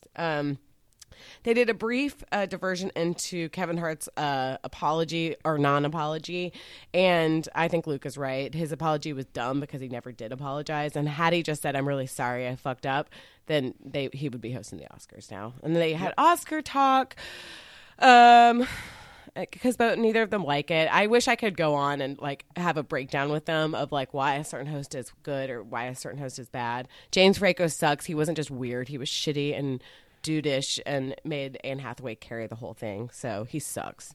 Isn't I mean, I don't want to get too far into it, but like what's wrong with Jimmy Kimmel? I don't think he wants to do it. I think he said he just doesn't want to do it. I don't think he wanted to do it. I kept wondering the same thing because he did a good job. I mean, I'm not the hugest Kimmel fan, but I thought he did a good job of balancing out and then the funny and whatever, and then piecing out. Because that's kind of what you have to do. I think that they kept saying, what's the downside? And I think the problem is for these people is what's the upside? Like there's not really an upside to it. I guess it doesn't pay really either. It doesn't pay very much. It's a lot of work that you have to go through. Yeah. Months of preparation. It's so hard because it plays so differently to the audience that's sitting there in the Kodak Theater or whatever it's called now, to the people that at home. Like it just plays differently. So it's a really and it's so hard. Like I watch the Tonys. The Tonys are easier because the people that are watching it's such a niche audience that's both there and watching it for the most part that they really can play up the like show tune part of it. Whereas the Oscars, they've probably seen all of the things. Yes, I mean, the audience at home and the audience in the theater have probably seen most, if not all, of the things. Yes. Whereas the Oscars, hardly anybody's seen any of the things. Well, and it's just a wider, it's a wider audience. It's why the Super Bowl is sort of annoying to somebody who actually watches football a lot because they have to like make it palatable for everybody. The Oscars tried to do that, and I find that it's mostly unsuccessful when it does the thing where it's trying to appease everybody. But I don't know. I mean, this year will be interesting. I don't think they're having a host, so we'll see. Maybe they'll have a puppy Oscars I can watch on another channel. Aww, that would be cute. I could go on and on about the Oscars. When I was in 8th grade, I memorized all the Best Picture winners. So this is a part of my brain that is reserved and not useful. You and Cullen could just go toe to toe with that bullshit.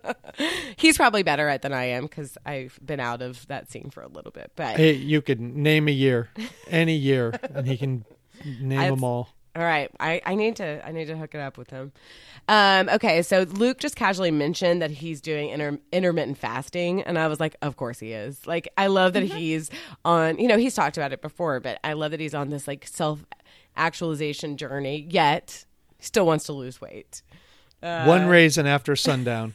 That's all you're allowed to have. Well, and I just saw this tweet from the Twitter, Jack, whatever his last name is, the guy that started Twitter, or is the founder CEO. And he wrote this tweet, and I was like, oh my God, Luke probably would like really understand this.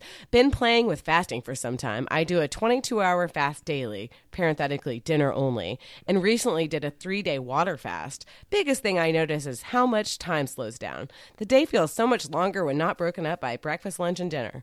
Anyone else have this experience? Like, yeah, no shit. When you're just sitting around hungry, it makes the day go by. God. It's so stupid. Anyway. You know, I stayed up all night. It made the night last so much longer when I wasn't sleeping. Anyway, so the top story is about this laundry guy for rock stars in Germany. I don't know. I mean, the actual story was not that interesting to me. I mean, I guess just he's carved this niche career out. Which okay, sure. Okay. But the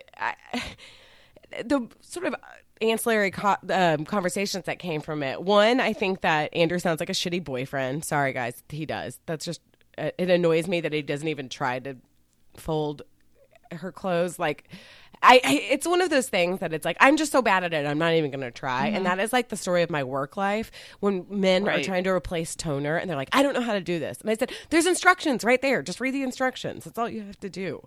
Anyway, I was annoyed by that. But I don't know how to do it, Hillary. I just don't know how. How do I do it? It's so small. I'm like, okay, first of all, my underwear is not that small, so you can figure out how to fold it. I promise you, I have a big ass. It's not that small. And like, even if you don't fold it perfectly, I'm not going to yell at you. Just like try. Just try to do it. She folded his laundry for years and years. I do think that Andrew is a good boyfriend. I just think that sometimes he just is like, I don't know. And then just thinks that he does other things so much that like he doesn't have to do this. And I actually like that what Luke said where it was like, and I'm sure that Carrie does way more of the laundry as he mentioned, but I like that he just at least gave it a try. You know, he's like, it's a love language of showing that I'm like making an effort in this part of our relationship. He's right though. There are always like one or two items that as a dude, you're like, okay, I'm folding this. And then when you fold this other thing expands over here. And you're like, what? Yeah, but here's the thing. We don't know how to do it either. Yeah. Nobody gives us the secret instruction manual on how to fold this stuff. But exactly. I always think that maybe in the hands of someone more experienced with this garment, it could be done. But apparently, from what you're saying, Ann, it's possible there are some unfoldables. There are. Okay. They talked a lot about ironing, and we have a couple of throw your phones for this conversation. First is, wait, I know there was an ironing one about how I can't remember what exactly it was, but there was like, Luke kept talking about how you can't get an iron hot, like you wouldn't burn your clothes. And it's like, au contraire, you actually can burn your clothes. I've done it. Yes. It's very possible. I don't know why he thinks that he is like the arbiter. I know he definitely irons more than I do because I have. He's right about laying on the steam though. Yeah, I mean, the steam is your best friend for Just sure. Use it liberally. I actually really want to get a steamer. I think I asked for it for Christmas, but then Dave was like, I can't give you a steamer for Christmas. Like, I just can't do that. It's like giving like a vacuum cleaner or something. But I'm like, I'm not going to steam your clothes. I'm going to steam. No, I'm just kidding. I would steam this. But I think we need to keep saying clothes steamer because giving someone a steamer for Christmas. Oh, Jesus Christ. Yeah, I actually used one of those clothes steamers quite a bit when my family had a sporting goods store. I used it on the clothes, and I much prefer ironing things. Although, really? You never see someone in a retail store just out with an ironing board out. So I think for retail it demands a steamer just for aesthetics. But I've always found ironing to be more effective, and I actually don't mind it. I kind of like it. Well, it's a little bit. It's part of my hotel routine too. Yeah. Put on MSNBC, start getting mad, and just iron away. I don't buy anything that needs to be ironed. Most of my stuff is like nope, rayon or jersey or something. I just don't have time. I don't have time for that. Another throw your phone that I like this made me laugh is Kristen said, good to try to be down with the theater people, Luke, but what part is David Hasselhoff playing in this hypothetical run of Dear Evan Hansen? And it's so true. I think Luke thought he was going to get points for like throwing down it's not like some secret show that only a few people know about. Like Dear Evan Hansen won the Tony for Best Musical, and it's about like children, or not children, but it's about like teenagers. So I don't know, unless he's the dad or something, I don't know what role David Hasselhoff is going to play. But yeah, I thought Luke thought he was kind of being badass by doing that. They go on and on about laundry and how great it is to have laundry in your house, and this is a topic again that I'm like, I really wish Jen was there, because I don't mind talking about minutia a little bit, but it reminds me, speaking of weed, it reminds me of when me and my old roommate would get high and we talk about like when we were going to use our credit card as opposed to debit card. And her boyfriend was like, this is a boring, nobody wants to hear this. Like only you two want to hear this. Like different strategies for stuff. And it's like, past a couple minutes, it just is, nobody cares that much. It's so like little, and I don't know. Again, we need some producing around here. I got personal satisfaction out of this because way back when they did the laundromat show, Andrew was doing a whole thing about how he just enjoyed the process of taking the laundry to a laundromat and the ritual involved. And I was like, my dude, that's because you do not have a washer and dryer at home. Yep. That shit is not good. And so he was talking about it's so amazing to have a washer and dryer. And I was like, welcome to the light side of life. Yes, it's really, really, I cannot. One time our washer broke and Dave took all the, and let me tell you, when you have more than one kid, especially, laundry does not like double. It like, it times a million. Like, I don't know why we never can get ahead of the laundry cycle. Like, it's always, and speaking of little things, try to fold like a little boy's pair of underwear. Like, I'm folding, Star Wars underwear for 1,000 years, and I'm like, how do I fold this correctly? Well, what's great is like back in the day, I had a stepdaughter. I think I was in her life from like 2 to 6 years old, and we used to do laundry together. And a pile of my laundry, I was probably 240 pounds at the time, and a pile of my laundry takes 5 minutes to fold. A same pile of her laundry, 25, 30 minutes. It does. It's so much. There's so much secret. Because she gets so dirty all the time and has to put on new clothes, and so she has like 3 times the amount of outfits, and then all these trying to match the little socks. My hands aren't even meant for that. Bridget now just wears different colored socks. I don't have time for this. I can't. And I kind of tried to like spin it where I'm like, cool. Like, it's like kind of, oh, it's you're fun. quirky. Rainbow socks. Yeah, it's laundry. It sucks. Andrew was talking about archiving and how he has to do this archive project, and he said, I don't even know why we archive. Like, he was sort of annoyed by it, and I'm like, my dude, first of all, you have a whole other you don't even know there's a whole other side archiving project that we're doing for you. And secondly, like, of course they archive. It's not just going to go out to the ether and just live on their servers all the time. That they need to archive it and have it in a place where they can reach out to it, but not like, I don't know. It was just sort of a silly thing that I was surprised that he was so flummoxed by. And then they talk for a long time about the pics of the workers on like doing construction on 30 Rock and how it was staged or not staged, but it turns out they were real workers, but it was staged.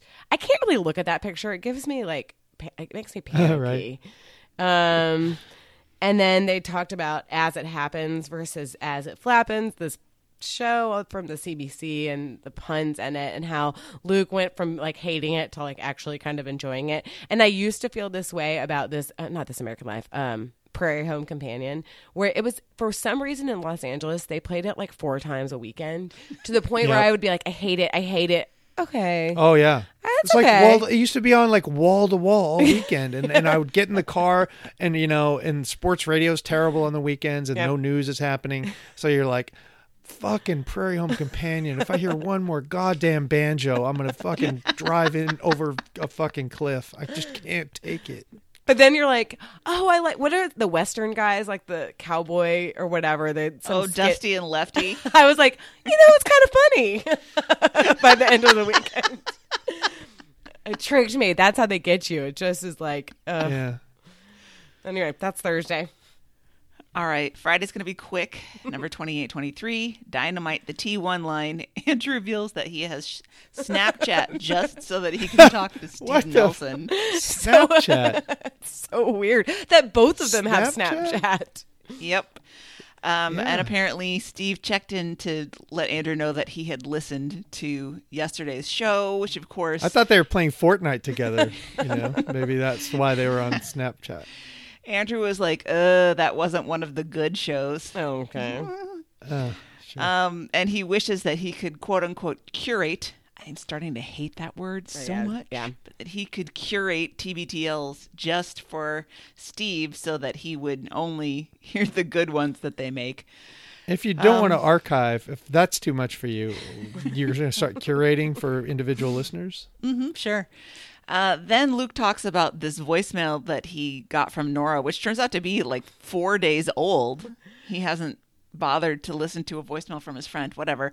And he decides to play it unpreviewed. He can see whatever text that he got of a preview of the words in it, I guess. And one of them is amazing. So he feels pretty good about playing it. Andrew is very nervous that for some reason Nora is going to be critical and say what a loser he is. I'm so sure. Has he met her before? Yeah. What a cunt. And it's just Nora calling in to say that she's caught up on the show and basically, great job, guys. And, quote, I'm amazing at leaving voicemails, unquote. That was awesome. And I think she said happy birthday, Hillary, too. Oh, yeah. Andrew and Genevieve are having some friends who have kids over. He is unsure of what the actual ages of the children are. I don't know. Maybe they're 4, maybe they're 12, whatever. And the kids are going to be helping to make pizza. And he's starting to feel bad about this because he's wondering, will they wash their hands enough, or will he just have child germs all over his pizza? I mean, that's something you can control, Andrew. Yeah. Also, I have to... Oh, go ahead.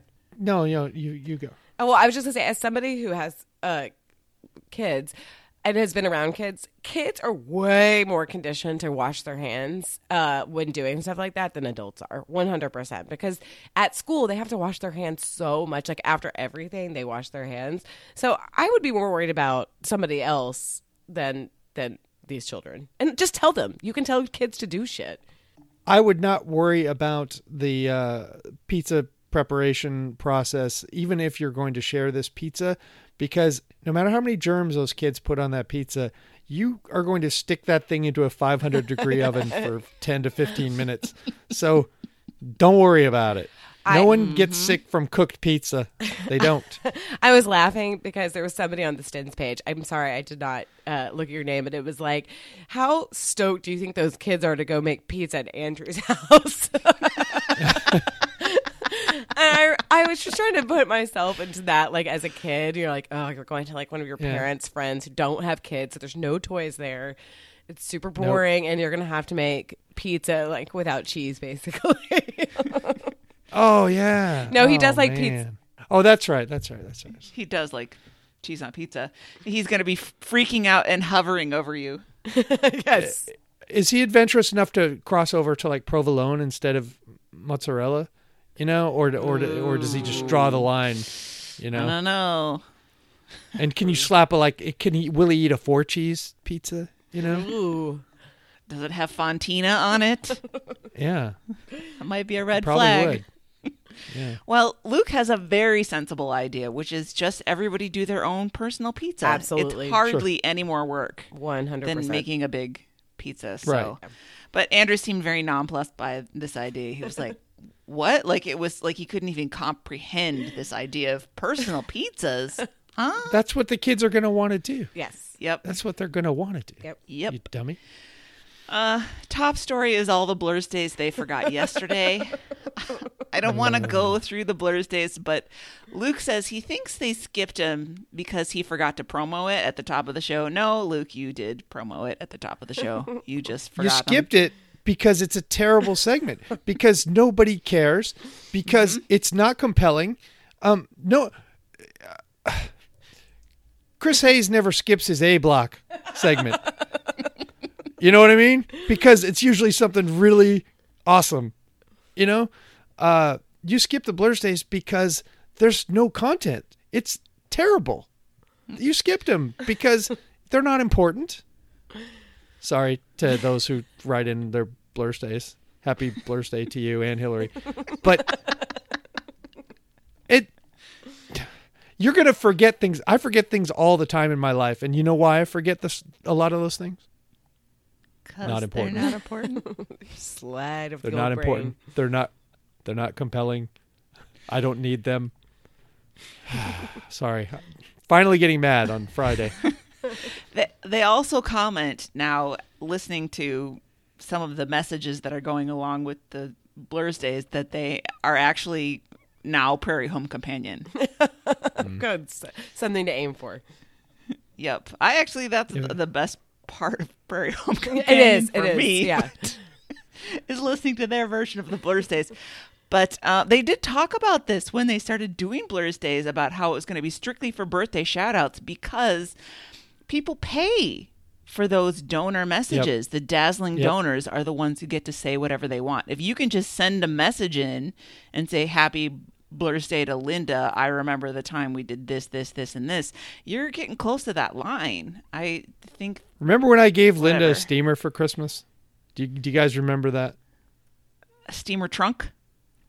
Oh, no. A clothes steamer. Sorry. I should be more okay. specific. All right.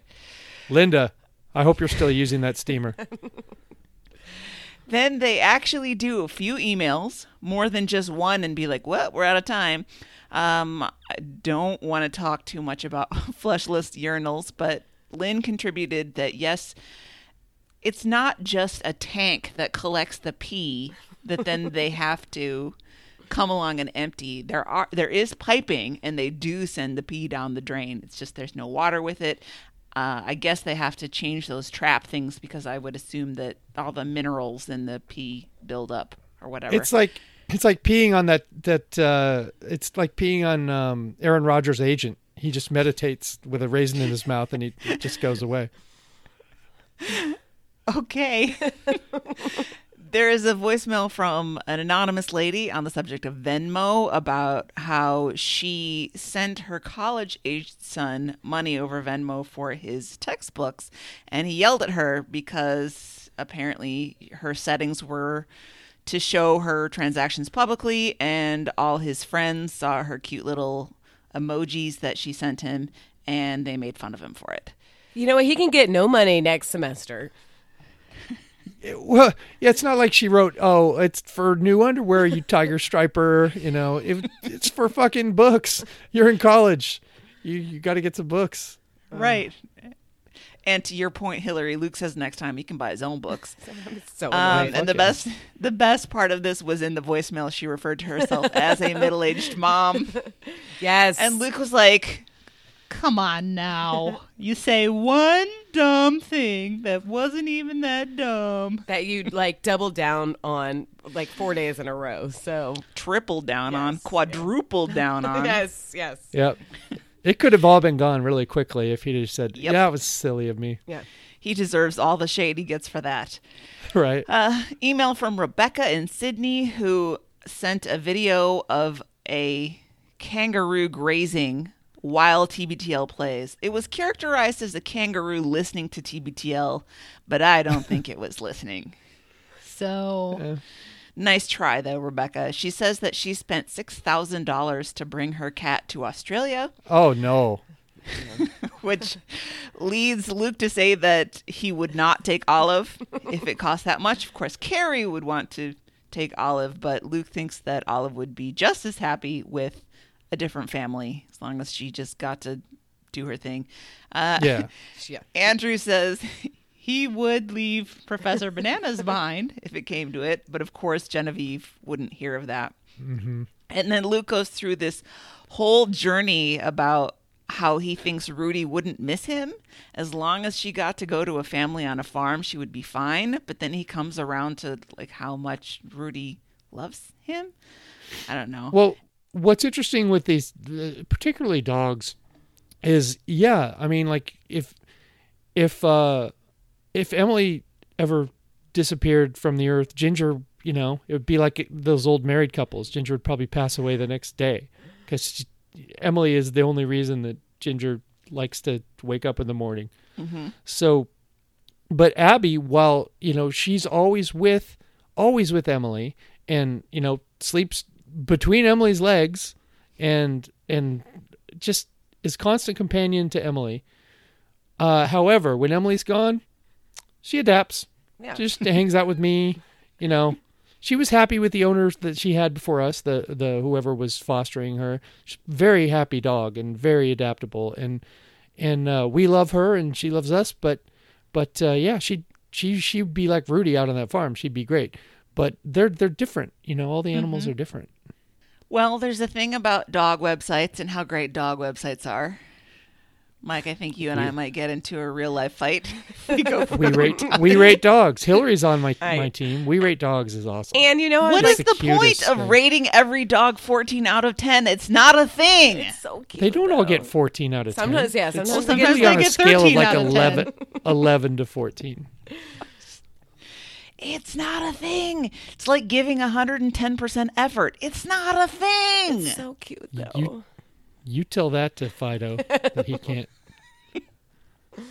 But this conversation both ends with they love dogs. They love dogs so much. They love dogs. They love dogs.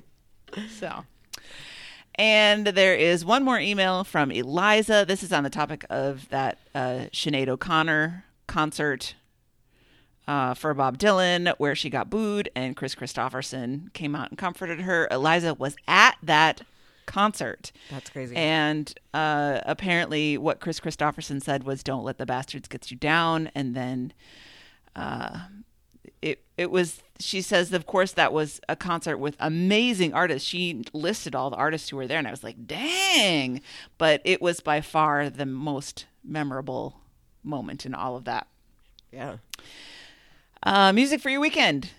Luke, you know, on those cutting edge indie bands, he likes Queen, Cool Cat. Andrew picks Mikel DeVille, Free Soul.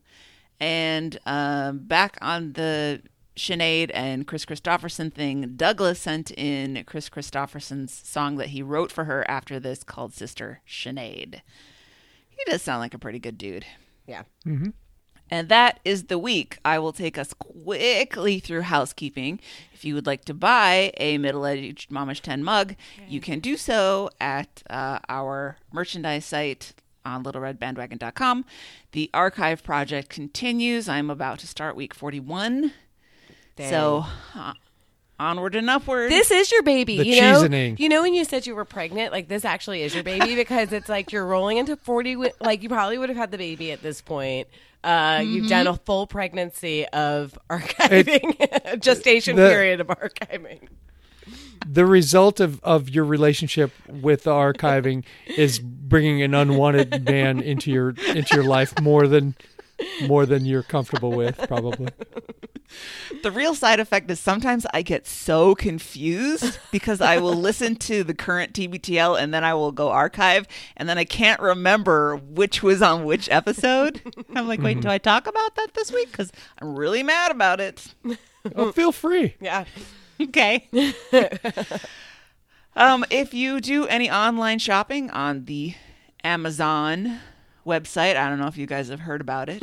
I guess it's a thing.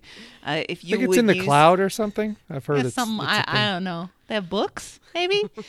Yeah. If you would use our affiliate link at littleredbandwagon.com/Amazon and kick a few pennies our way, we're probably coming up on time to do another show where we look at a list of all of the amazing things that you guys buy. So You pervs.